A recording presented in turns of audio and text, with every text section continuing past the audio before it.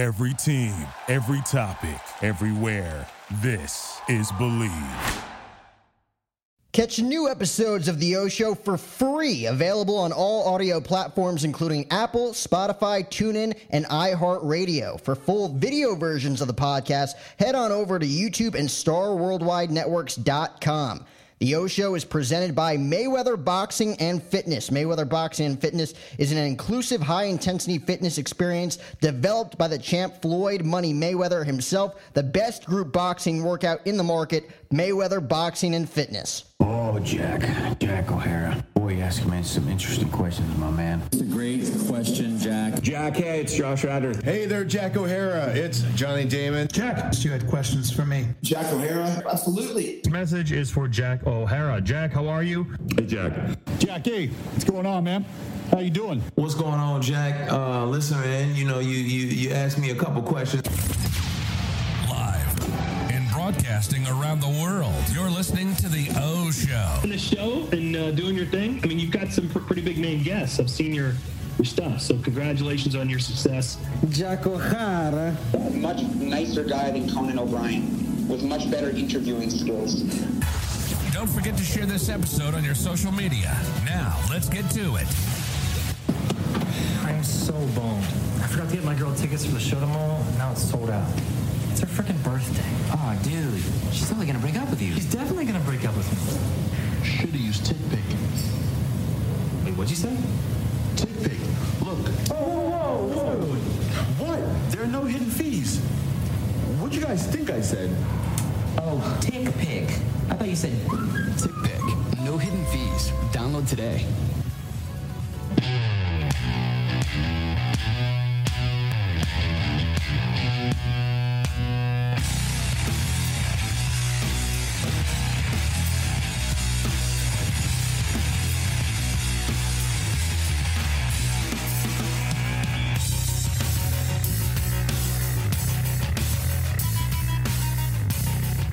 Thing I kind of wanted to ask you, just to jump right into it, because you started out very young in your career. I kind of wanted to see what kind of ignited your passion for radio and music at a very young age.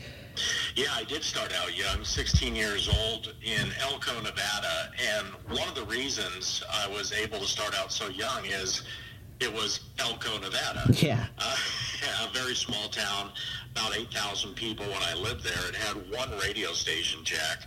Little tiny AM radio station. KELK 1240, the golden voice of the Silver State. Yeah.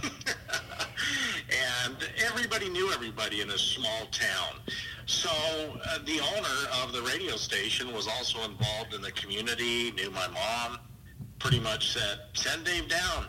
If that's his dream, if he wants to be in radio, we'll give him a job. That's how it started. Wow. So what kind of, for you growing up, like who were some of your inspirations wanting to work in radio? Well, being in a small town, our only hope of hearing big market radio was hearing what was then called Clear Channel radio stations. Not Clear Channel the company, that's how the company got the name. But a clear channel is a radio station that doesn't have interference on the same frequency and therefore can crank up their transmitter and broadcast to a larger area. Yeah. So when I was a kid living in the northeast corner of Nevada, I would literally drive up on a mountain, Jack. This is true. I would drive up on a mountain to get better reception, and I would listen to stations like KFI out of Los Angeles or KRSP out of Salt Lake City, or KOMA out of Oklahoma City, because that's all we had. That was my only chance of hearing big market radio. We didn't have the internet. Yeah. I know I'm aging myself. We didn't have cable radio. You just had to do your best to hear what you could. So those were my earliest influences. And I would sit on top of this dark mountain in a small town after my air shift, listening to these disc jockeys in these big markets and fantasizing as to what it would be like. And that was my only dream. That's what I wanted to do, and I just pursued my goals. Well, so growing up in that sense, like you said, not much around you in Nevada, did you think, was it music for you right away? Like rock music, country music? Was it sports? Was it kind of all the above that you wanted to talk about? It wasn't music at all. Wow. It never has been. I've never owned a CD. I've never owned a record. I've never really bought concert tickets. I'm not a music guy. It's not that I don't respect it, and it's not that I don't love the fact that so many people enjoy it. It's just not what I do. I've always been a news, information, history, sports junkie. And to me, that's what I wanted to do. I wanted to entertain. Music was just what kind of filled the time in between. Wow, interesting. So in your first, because you had a 20-year run, obviously, at 98 KUPD, I mean, you kind of rebranded the entire station in a sense, even today. Like, how do you think you were able to build such kind of a strong presence at a station that wasn't even known for, again, like being a real rock station in that sense? Well, when I first started on KUPD, it was nowhere. Yeah. I mean, it was one of the bottom-rated stations in all of Arizona. And at the time, Jack, I thought, well, wow, I'm at a disadvantage. But now, looking back on my career, I realized it was a huge advantage because it gave me the chance to bring a nowhere station to prominence. So if I would have joined a number one station at that time and we remained to have success, really, what kind of stripe is that on your sleeve? Yeah. But if you can take a nowhere station and bring it up to America's rock station of the year, that's an accomplishment. So now I look back on it and I'm just thankful for the opportunity. And how did we do it? We did it with creativity and being humble and having good people around us. Wow. And how do you think because again, you said you weren't like a huge music guy, you kind of used it to fill the times. How did that passion kind of like evolve over time, given that you had to talk about it? Yeah, so when I first moved to Arizona, I couldn't get hired by the talk radio stations because I just wasn't good enough and I didn't have that type of experience. So my only hope was getting on a music station, and I didn't really care which station I got on. Right. I just wanted a job, Jack. And KUPD was the station that happened to have an opening. So that's where I ended up. It's not that I wanted to be in rock radio or that I chose rock radio. They chose me. It was the only station that had an opening. I worked my way up, and I had to learn about rock along the way. Keep in mind, from a small little cow town, I was growing up with Charlie Pride and Dolly Parton, yeah, the Oak Ridge Boys, and Kenny Rogers, and Tammy Wynette. I mean, I did have some rock experience just from listening to the stations I told you about on the top of that mountain, but other than that, I really knew nothing about rock and roll, and I had to learn it. Wow. So, and again, I listened to, I think it was the Stoned Age podcast that you guys have at the networks, and you were kind of talking about, I think this was a year ago, talking about your first experience in Nashville, Tennessee. My brother just moved to Nashville, Tennessee with his young, aspiring band, hoping to gain some connections, kind of work their way into the music industry, kind of learn the way, in a sense. What was your first experience there like, and was country music always your first love, if anything, in music? Well, I've always, respected music and the people who create music, but I've never been a music fan. So right. If I'm driving along in my car, for example, it would never be music that I listen to. Right. I would always try to listen to. I really enjoy my favorite podcast now, to where I can listen on demand to anything I want to listen to without long commercial breaks. I love that. And first off, congratulations to your brother, and I wish him the very best. Is he in a rock or a country band? I think it's more of a, I'm trying to think, like a jam band, like Dave Matthews, Fish, stuff like that. That's kind of his inspiration. Nashville now has a huge rock scene. Yeah. When I went out there for the first time in country radio, I ran into all of my old rock and roll friends. Wow. I ran into Kid Rock and Bon Jovi and the guys from Metallica, wow, and Seeger, and they're all recording in Nashville. In fact, when I pretty much started in country, Bon Jovi had the #1 song. Yeah. And then Kid Rock did.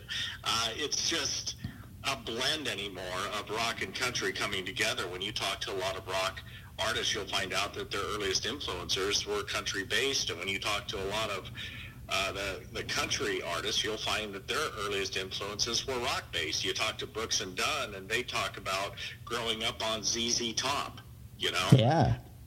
You talk to ZZ Top, and they talk about being from Texas And growing up on early country, that was their earliest influences. So it really does all blend together, and sometimes people judge too hard. Mm-hmm. Like when I left rock, some people were going, oh, what a traitor, he went country. But that same week, I was lucky enough to have Glenn Frey and Don Henley and Joe Walsh from the Eagles on my show. And I had them on the show several times in the past, and I told them, I said, yeah, guys, a lot of guys are beating me up from going from rock to country. And Glenn Frey, God bless him, miss him every day, he said, Dave, if the Eagles were a new band today, they would be considered country. Yeah. But we're one of the most played bands ever in the history of rock radio. If Lynyrd Skynyrd started today, they would be considered a country band. If Charlie Daniels started today, he would be considered a country band. But in 1977, he was one of the most played acts on all of rock radio all around the world. Molly Hatchet would be borderline. They could be considered a country band. So it's really a blurred line, Jack, but I enjoyed both. I enjoyed being in rock radio and country radio, not as much for the music, but more for the relationships. I mean, that's so right. The story you're telling about the Eagles, for sure. And this is a question I kind of like to ask a lot of people in this side of the industry. What's your overall take on like rock and country music today? Because I feel like it's taken a back seat, at least with my generation, unfortunately, to the rap and the hip hop and the pop music of the world. Why don't you think it's kind of as captivating as it was back in the days, the 80s, 90s, even before then? Because there's no albums, there's no thematic type presentations from groups. There are very few super groups today. Yeah. Where in the 70s, 80s, even 90s, that was really the common ground of super groups, is you would buy their whole album. That's how concept groups like Pink Floyd came about. You would buy and digest the whole album and love it and stare at the album cover. Today, the biggest groups, you download their favorite song. Yeah. They're here today, they're gone tomorrow. They're one-hit wonders. To draw big crowds, typically they have to team up in groups of 10 or 12 and do festivals to try to sell tickets. Now, there are a couple big super groups still around, but very few, to where in the earlier eras of music and decades of music, really, there were arena bands, the Van Halens and the Bon Jovis. Yeah. The Kenny Chesneys, and they would, Garth Brooks, they'd be selling out arenas. The Eagles. Today, it's the goal is to get downloads, not to sell records. Totally. I mean, what's kind of your overall take on the reputation of the music industry? I think that would be another question that my brother would probably benefit from, because, again, like, from a personal side, I mean, you've gotten to know many of them throughout the years, probably most of them great guys, but at the same time, there's the business side that has the reputation for being somewhat of a toxic industry. What's your overall take on the reputation of the music industry as a whole? Well, it's become that way because it's very fragmented. So like with your brother's band, probably one of the most instrumental people you can have in a band now is somebody who truly understands technology and how to get a band's music out. It used to be that record companies would have record representatives go by radio stations and try to pitch songs. That doesn't happen anymore. Mm-hmm. Today, if you want to get your music heard, you have to understand other platforms like Spotify and Google and how to be found and how to be searched and how to play the game. My son has a band. It's called First and Forever.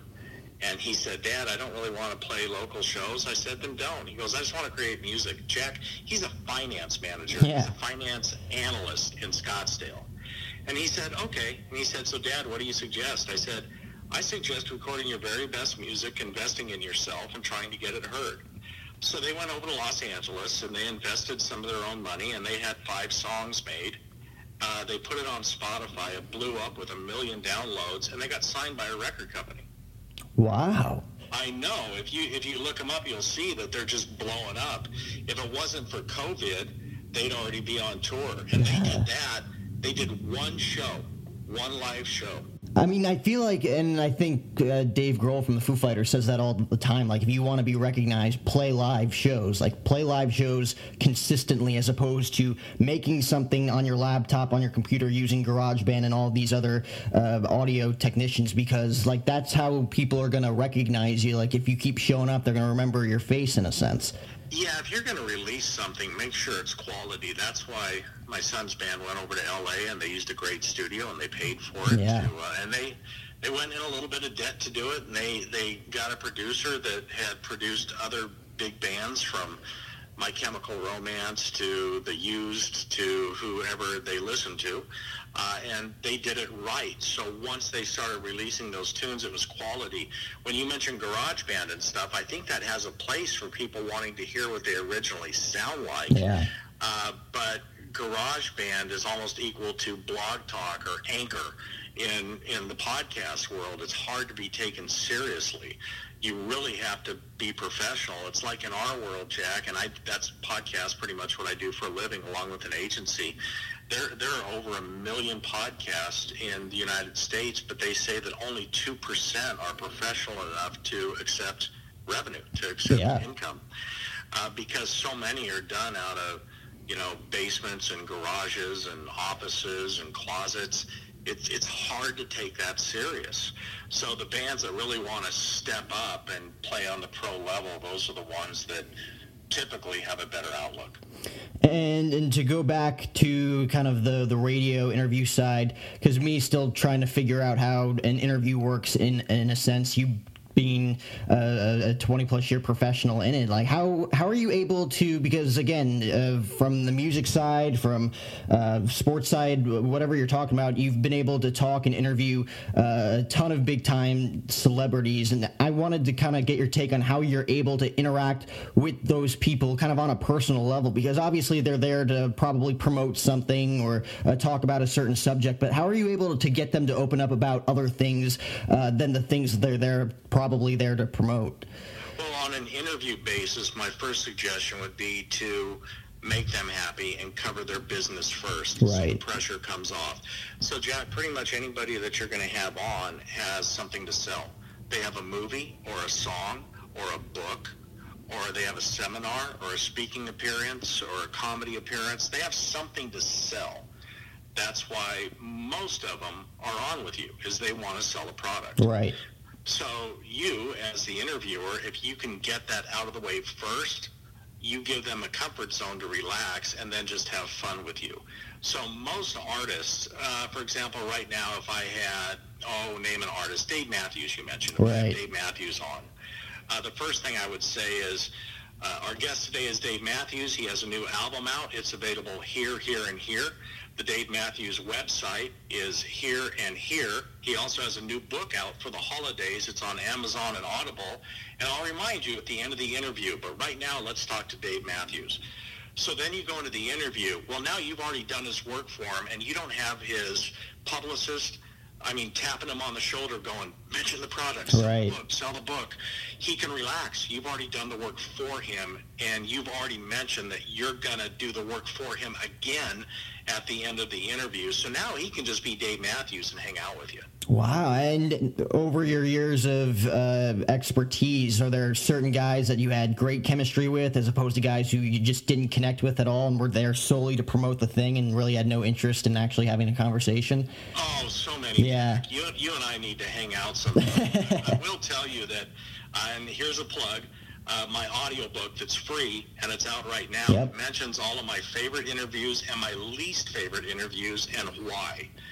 And it goes through some of the disasters and some of the incredible successes. So I'll give you an example of both. Terry Bradshaw, big, tough quarterback. Yeah. He was on my show during a Super Bowl week, promoting the Super Bowl, promoting what he does on Fox, and I had him in studio. And he was terrific, and I got all the plugs out of the way, and he was happy-go-lucky Terry, singing songs and talking about crazy stuff. But then at one point, I said, so Terry, you travel a lot, and I know that you miss your family a lot. Your family's a big deal to you. Jack, for some reason, he felt comfortable with me, and he started telling me about his many years of depression. Wow. And then he told me about why he got on the medication. I think it's called Paxil. And he started crying. Wow. Well, now I have the toughest quarterback, one of the toughest quarterbacks of all time with whatever, 4 Super Bowl rings, whatever he won, crying on my show. And we got done with the interview, and Terry said, "I'm sorry, Dave, it's the first time I've ever done that." And I said, "Terry, that's a huge compliment." He goes, "You just kind of inspired me to tell the story." I said, "Terry, do you want me not to use the interview?" He goes, No, it'll help other people. But here's a guy that had done millions of interviews, and for some reason I got something out of him that nobody else had ever gotten out of him. That's a success. Wow. On the disaster side, I've had artists walk out on me. I've had artists walk out on me and then walk back in on me. A good example is Steven Tyler from Aerosmith. 1997, Aerosmith came out with a book called Walk This Way. Yeah. A big part of that book talked about really a huge success of Aerosmith was overcoming drugs and having a second part of their career. If you remember, they came back in their career by doing a song with Run DMC, Walk This Way. They got hip with a young crowd again, and Aerosmith became huge again. Yeah. Where they were an opening act there for years. People forget. I mean, they were opening for bands like the Scorpions and stuff. Aerosmith took a dive for a while. So anyway, 1997, they come in to the studio, and they want to promote their book. So they sit down in my studio, and I said, "Okay, guys, we'll talk about how you overcame drugs, and now you have this big success. Congratulations." Steven Tyler looked right at me, and he goes, "I don't want to talk about that, man." I said, "What do you mean, Steven?" He goes, "Dave, I've been on your show a lot of times. I'm asking you. Don't bring it up." I said, "Steven, I have to bring it up. It's what your book's about." He goes, "I'm telling you, man, don't bring it up." I look at my clock. There's about 5 seconds before we go on the air. And he's pointing at me going, "Don't bring it up, man." So I cracked the mic and I said, "Steven, the first thing we want to talk about is how you overcame drugs in 1997. Nice.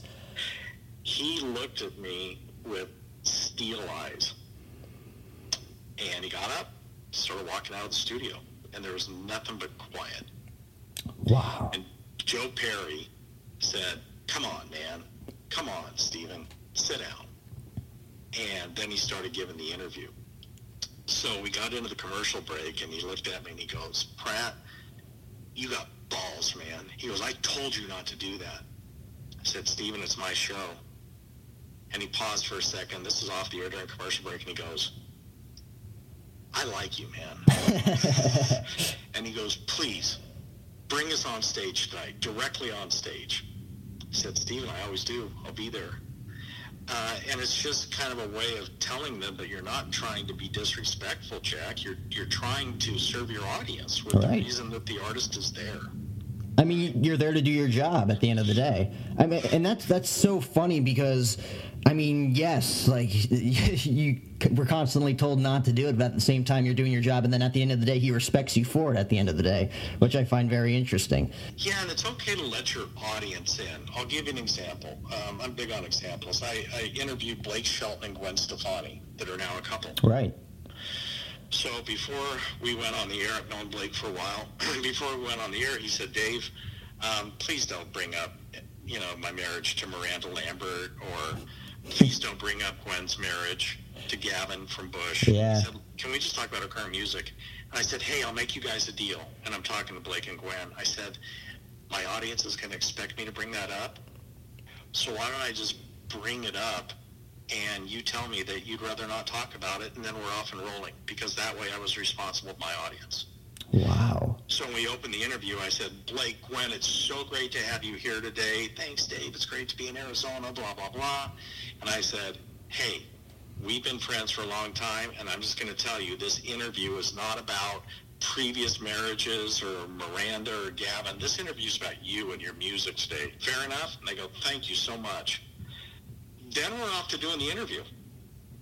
Wow. So, but what you basically done is made them comfortable, and you served your audience by acknowledging the fact that you have the balls to bring it up. Oh, yeah.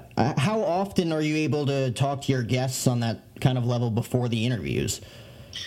Well, just because I've been around since Dirt, Jack, yeah. I've gotten to know a lot of these people. The rock days were really tough when I started because a lot of times you wouldn't even talk to the artists before they would go on. They would have their representative call and they would say, okay, Dave, Ozzy's on the line. You're going to talk to him in 2 minutes. When you get done, we'll just hang up and thank you very much. So I wouldn't even talk to the artist beforehand. The rep would just tell me, this is the name of the album. This is what you want to plug. Ozzy's on. He'll be waiting for you. And then the minute you go on the air, it's the only time you talk to him. That was it. Wow. I feel like in that prime example right there, Ozzy's a tough guy to talk to when you haven't talked to him beforehand. He's hard to understand. Yeah. But the difference is over the years, so that was the first time, right? Now, over the years, Ozzy will call and he'll go, Dave, how's Paula doing? Good, and I can try to understand him and we joke about it. Yeah. He's a big teddy bear because he knows that you've served him well and they can trust you. And that's a big part of the game. And you're going to get to that point, Jack, when you have several good interviews. Your reputation's going to get around and they're going to know they're safe with you. There are so many people trying to make their bones by being rude to a guest or by telling them to take their top off or whatever. That's Howard Stern stuff, how he started. But Howard is so damn talented, he could get away with it. Everybody else trying to be Howard, it doesn't work for them as well. But a lot of people thought that that's how they would make their name. But it's just the opposite. Once you get respect as an interviewer, you'll find out that the artists give you respect as well. When I started in country's a different animal than rock. They wouldn't have record reps call. Even the A artists like Faith Hill, she would call, Dave, it's Faith, how you doing? How are the kids? Blah, blah, blah. They're up with the chickens and they're happy. They're the nicest people in the world. But if you do a good job on that Faith Hill interview, she's going to tell Shania and she's going to tell her husband, Tim McGraw, and she's going to tell Martina McBride, and now they'll know that you're okay to do interviews. It's really a kind of a small world there with pros that do interviews, and your reputation will get around. Well, cross your fingers. I mean, that was actually going to be my next point, because obviously you and Stern were kind of at the top of the boards there for a while. And you mentioned kind of his interviewing style, because I'll listen to him and everybody will listen to him, and every now and then he'll ask a question, he'll phrase it in a way that I feel is just totally disrespectful, and I would think if I asked it that way, I just get slapped in the face. How are you able to ask personal questions like that without insulting or offending people? Well, Howard can do it today because he's a bigger star than almost all of the guests that he has on his show. Yeah. So once you get that leverage, you can pretty much do whatever you want. In the early days, there were three of us, Jack. There were myself, Howard Stern, and a guy that you've probably never heard of. His name was the Grease Man. And wow. He was in Washington, D.C., and the three of us were the first ones to be called, in those days, they would, call us a different brand of radio than anybody else. They would call it Raunch and Roll, or they would call us Shock Jocks, or whatever it was. That's fine. Howard broke out because he was the first one to accept a gig to do it on a syndicated basis. It wasn't that he was better and more talented. He was just the first one who was willing to move to New York and do it on a syndicated basis. I didn't want to move to New York. I was recently married and I just love Arizona and didn't want to go there. Doug, the Grease Man, was too old. So Howard was the first to do it, and he deserves credit. But it wasn't that he was this breakout talent. Over the years, Howard just got better and better and better, and he became an incredible talent. And then, once he developed a name, it got a lot easier for him. But he's a good interviewer now.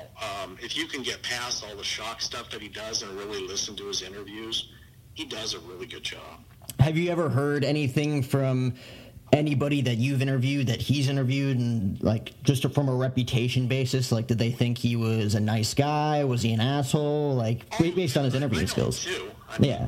I worked with him a lot of years, and I can tell you he's a great guy. Yeah.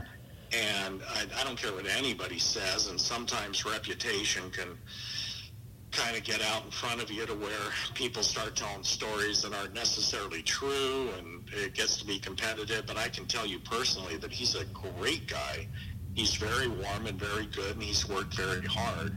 Now, he's sacrificed a lot to get to where he is. He sacrificed his family. So It's kind of interesting. Yeah. You know, at one point, early in my career, we were sitting on a panel together or something. And I said, buddy, you changed the whole culture of radio. You changed the whole game. You made more money than anybody in radio. And he said, Dave, you're wealthier than I am. And I laughed. I said, yeah, right. He goes, no. He goes, you got your whole family. He goes, you got everything. And what I think he was trying to say was that he sacrificed a hell of a lot. Yeah. I mean, if you've seen his movie, then you know. Oh yeah, I mean that's a hefty price to pay for wanting to have a career. I mean, it's worked out for him this point from a professional standpoint. From a personal standpoint, I personally couldn't imagine doing that. You obviously didn't do that, but you know he's as authentic as he possibly can, and it shows, and it's why he's successful. Do you feel like obviously being yourself is like the number one thing you have to do at any level to be successful at anything that you want to do, but even from an on-air perspective, on a radio perspective, how important do you think it is to be yourself when interviewing these guests or just in general talking about things? Well, it depends. You're responsible to a couple different people. You're responsible to your audience and you're responsible to your employer. And are you putting on a show or are you being yourself? Yeah. Well, it kind of depends what your employer wants you to be. So in rock for me and in country, it was kind of a blend of both. They wanted me to be the rock guy. They wanted me to be the country guy. I was the morning guy leading their station. I was their flagship. But at the same time, they wanted me to be a little bit of myself. So there was a little bit of a blend there, but there's no doubt that it was a show. I mean, rock and roll, when I would do shows with my band and all that, I already told you I'm not a music guy. That's a show. Yeah. But what's wrong with that? I mean, actors on television and movies, on Broadway, on stage, a lot of the musicians that you see, you'd be surprised they're not anything like their stage persona. It's a show. Gene Simmons doesn't walk around in makeup and go to the barber. I mean, it's a show. Kiss puts on a show. Yeah. That's what it is. It's show business. Today, I'm blessed because I can just completely be myself. You know, I run the agency and run the podcast network and the video network, and I don't really have to put on a show for anybody, so it's really nice. I can just be bone honest and relax. Yeah. I mean, and to kind of allude into that, the Star Worldwide networks and agency, radio, TV shows, advertising, over 225 shows, like you said. And, you know, like, given everything that you've accomplished in the radio business, like, what's kind of your passion? Like, what sets your soul on fire with this, kind of helping others create their own platforms? Yeah, well, number one, my goal has always been to support my family. And I know that sounds cliche, but it's true. So radio and media, as much as I love it, it's been a vehicle to feed my family, put the kids through college, and have a nice life for my wife. So I'm very thankful for everything the media's given me. As far as the professional side, I got to live my dream when I was sitting on top of that mountain, Jack. I got to do it. I got to, you know, be a radio personality for a number of years. And after a while, it just got kind of old, and radio went down, and AM, FM radio started losing a ton of revenue, and they couldn't afford their personalities anymore. And I'm not blind. I said, okay, look, instead of forcing myself to stay on the air, I feel sorry for a lot of these people that are still on the air because they don't know what else to do in life. They don't know what to do other than be on the radio. So they're kind of stuck taking whatever paycheck is given to them, and that's it. I mean, they take the insurance, they take a 401k, they take a small check, they go on the air, and that's their life. Yeah. I've never wanted to do that. So 10 years ago, when I saw radio starting to go down, I said, screw it. I'm going to start my own thing. I'm going to be a disruptor, and I'm going to start my own network, my own podcast. People thought I was nuts. Yeah. They were like, you're turning down radio offers and television offers to do what? I said, start my own thing. So we started with just my podcast, and I promised my crew, I said, look, if we can prove that we can monetize this, then we'll make more. Within a year, we had over 200 podcasts from all around the world. We had craft beer shows from Belgium, travel shows from London, financial shows from Canada with the exchange of the dollar, entertainment shows from California, every show you can possibly imagine from Arizona, and it was just blowing up. So we made more and more studios, added studios in Burbank. It was nuts. Yeah. And then a lot of our podcast hosts and video hosts would say, Dave, we love the way that you handle our business. We just wish that you did more in terms of agency work. We wish that you did fill in the blank, media buying, PR, branding, commercial production, blah, blah, blah. And I kept recommending that to other people, giving recommendations for this type of work to my friends in business. And after a while, I said, screw it, let's just take it all. So we started an agency. So now that's what we do. It's a full-service network and agency that handles clients all over the world. So a lot of the television commercials you see, for example, those are produced by us, created by us. The media buying is done by us. It's fun. We enjoy it. I mean, it's definitely a different style of pace for you, and you kind of alluded to the fact that people kind of thought you were crazy, leaving radio, pursuing this, and at the end of the day, it's whatever's going to make you happy, like whatever fits best in your current lifestyle. During your whole run in radio, did you ever feel like you battled like really bad adversity? Like we talked about Howard Stern sacrificing, his family, which is a detriment price to pay. But did you ever feel like there were times where you felt like it was time to leave because certain things were not being paid attention to as much? From company to company, I mean, at KUPD, when it originally sold to another owner, I saw it going down because it was all corporate, and it just wasn't as much fun. I mean, I cut my teeth at KUPD by beating stations like KDKB and KSLX. My job was to pound them, and we did, and we had a ton of success, and pretty soon the same company owned all three. That was boring. My job was almost to give up part of my audience to let the others be successful. Who wants to do that? Right. So after a while, I just said, I'm out of here, and I left that. I just wasn't comfortable with that whole vibe, and I wanted to do something different in my career that nobody else had ever done. I wanted to win Rock Personality of the Year, not just in rock, but I wanted to prove it had nothing to do with the music, and I wanted to do it in a different format where everybody said I couldn't do it. You ever had somebody tell you that you can't do something and it kind of inspires you? All the time. So everybody said, Dave, you can't do country. So I did, and within 2 years, we were nominated at Madison Square Garden for the top country morning show of the year for the Country Music Association. I loved it. And then when, country and radio in general started to struggle financially, I told everybody I was going to do my own thing again, and here we go, Jack. They said, Dave, you can't do that. Yeah. Oh, okay, here we go. So I've always loved being the disruptor. I've loved proving people wrong, and that's what I enjoy. It inspires me. I mean, I'm the exact same way. When someone tells me I can't do something, I want to do it and then some. Like, just bury it on, in a sense. What do you... Because, again, like you said, like, weren't a huge music guy. That wasn't your number one thing going into the industry, and now you're in the Music Hall of Fame. Is that an honor for you, or is that more of just a title for appearances? That one surprised me, Jack. Yeah. Because, for the Broadcast Hall of Fame, I've always been so thankful, and I think back to that mountain I was sitting on in Elko, and it's just a warm feeling, and it's something that I always wanted to accomplish, and that happened, and it was amazing. But it was part of the broadcast world, and it just kind of fell in line with my career. The music and entertainment side, it's just hilarious that I'm in that Hall of Fame because I don't really have a whole lot of interest in music. I don't play any musical instruments. I don't sing. We ended up having 5 albums. We sold more records than any band ever in the history of Arizona. We were playing sold-out venues. I mean, big ones. Coliseum, State Fairs, the Tucson Community Arena. Bands were opening up for us like Cheap Trick and Ted Nugent. Yeah. We were playing on stages with Red Hot Chili Peppers, and it was crazy.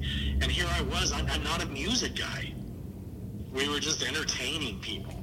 And then we ended up in the Music and Entertainers Hall of Fame. My band had an offer to sign nationally and to go on tour at one point, and I just laughed at myself. I said, it's not what I do. This is out of control. I started the band as a joke. and it ended up just blowing up.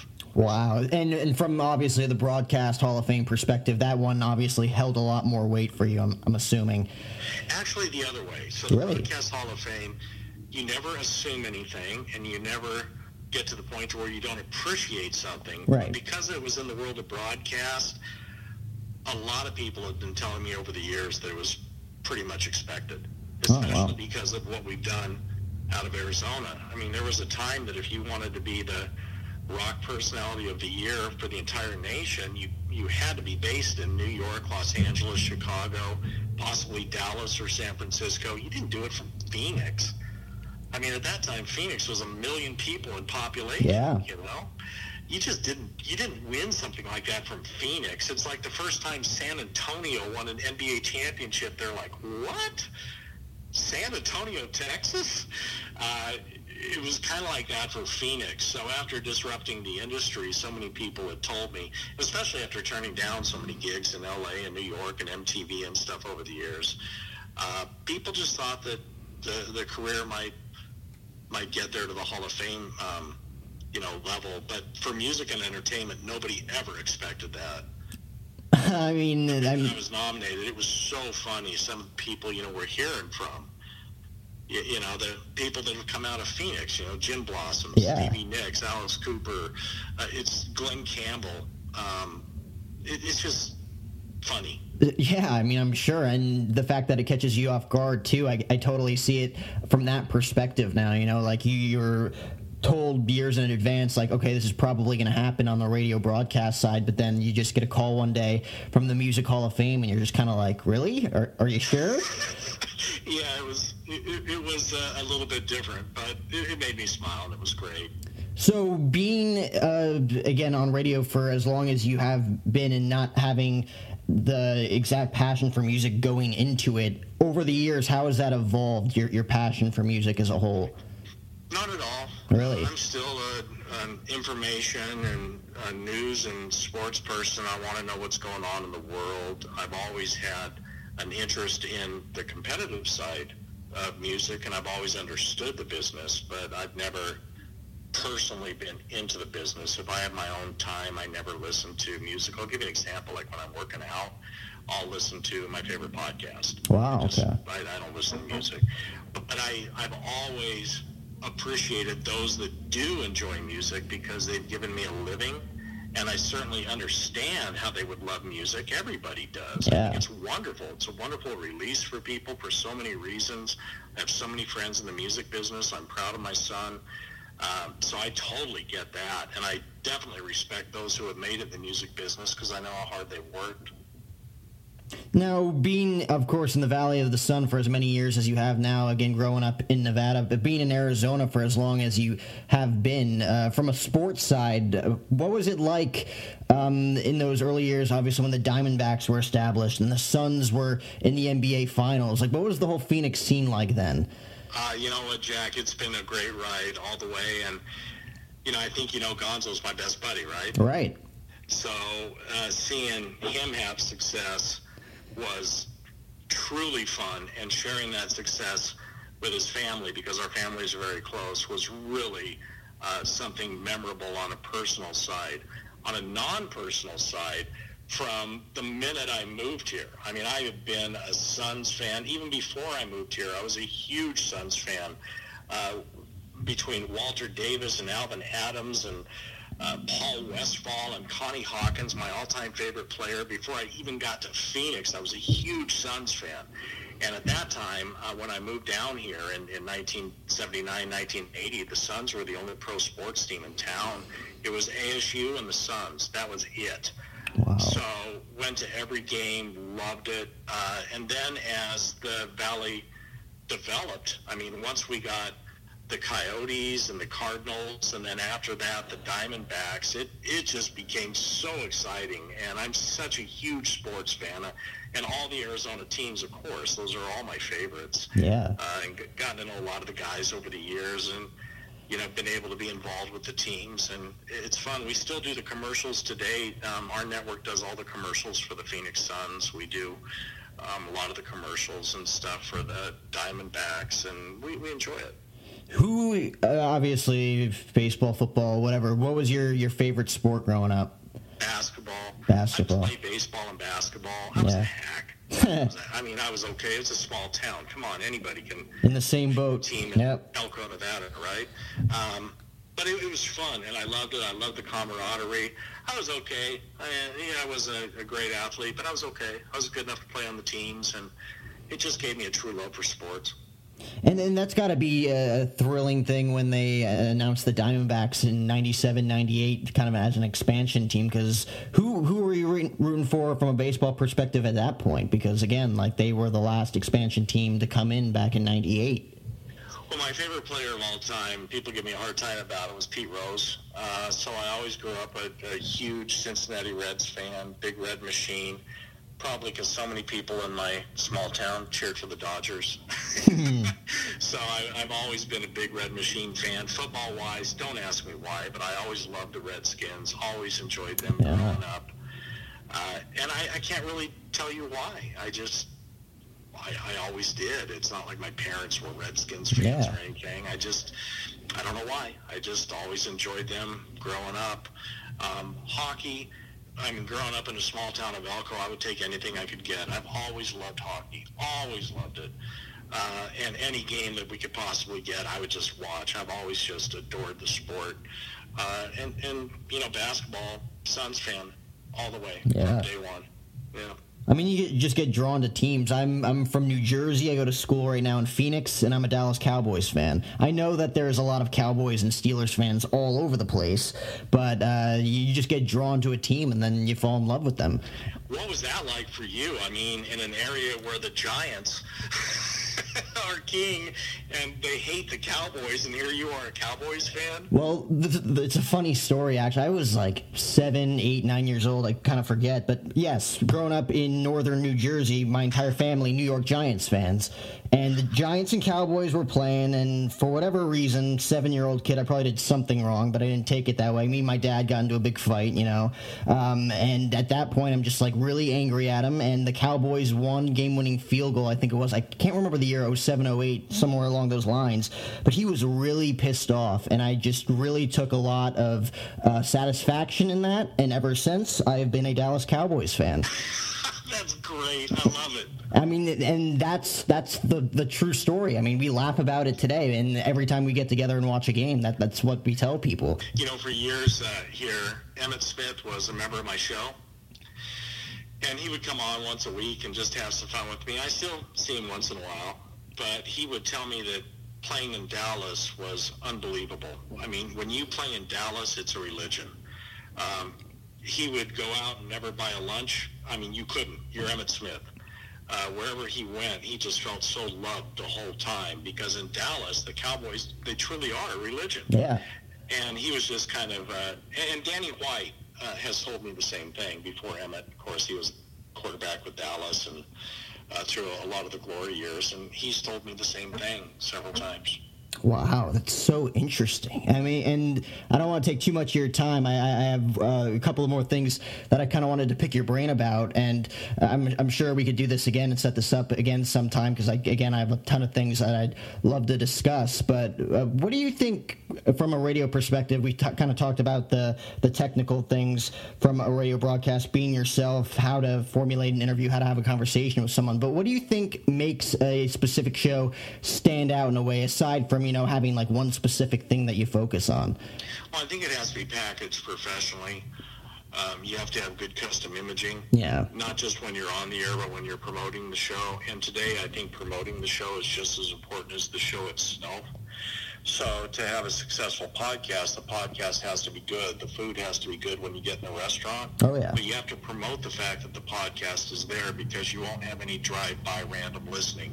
It used to be that somebody could just hop in a rental car at Sky Harbor, they turn it on, and whatever radio station is on, that's what they're listening to. It doesn't happen with podcasts. It's destination listening, so you have to constantly remind people that the show is on and promote it strategically to let them know it's on. Once they get to the podcast, the show has to be good enough to sustain them as a fan over a long period of time. So my suggestion would be to put as much effort into promoting the show as actually doing the show and make sure that both are damn good. Oh, yeah. I mean, I can totally preach that. And the last thing I wanted to ask you about, I like asking most of my guests this question because I think it's probably the most important thing. We kind of talked about you wanting to switch lanes, kind of switch gears into the agency side and the network side as opposed to radio, and like being a father as well.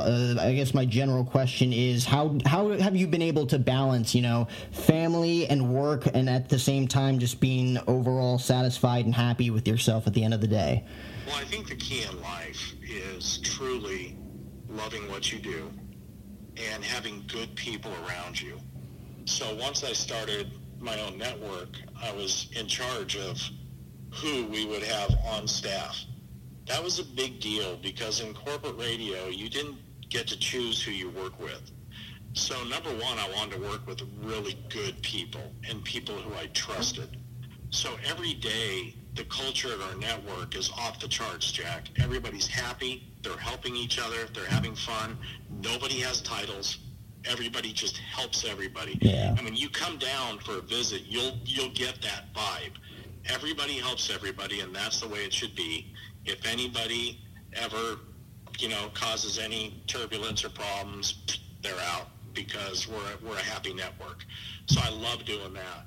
As far as being happy in my everyday life, because I have good people around me, it allows me to set my own schedule and work in the way that I want to work. I enjoy working out of my house.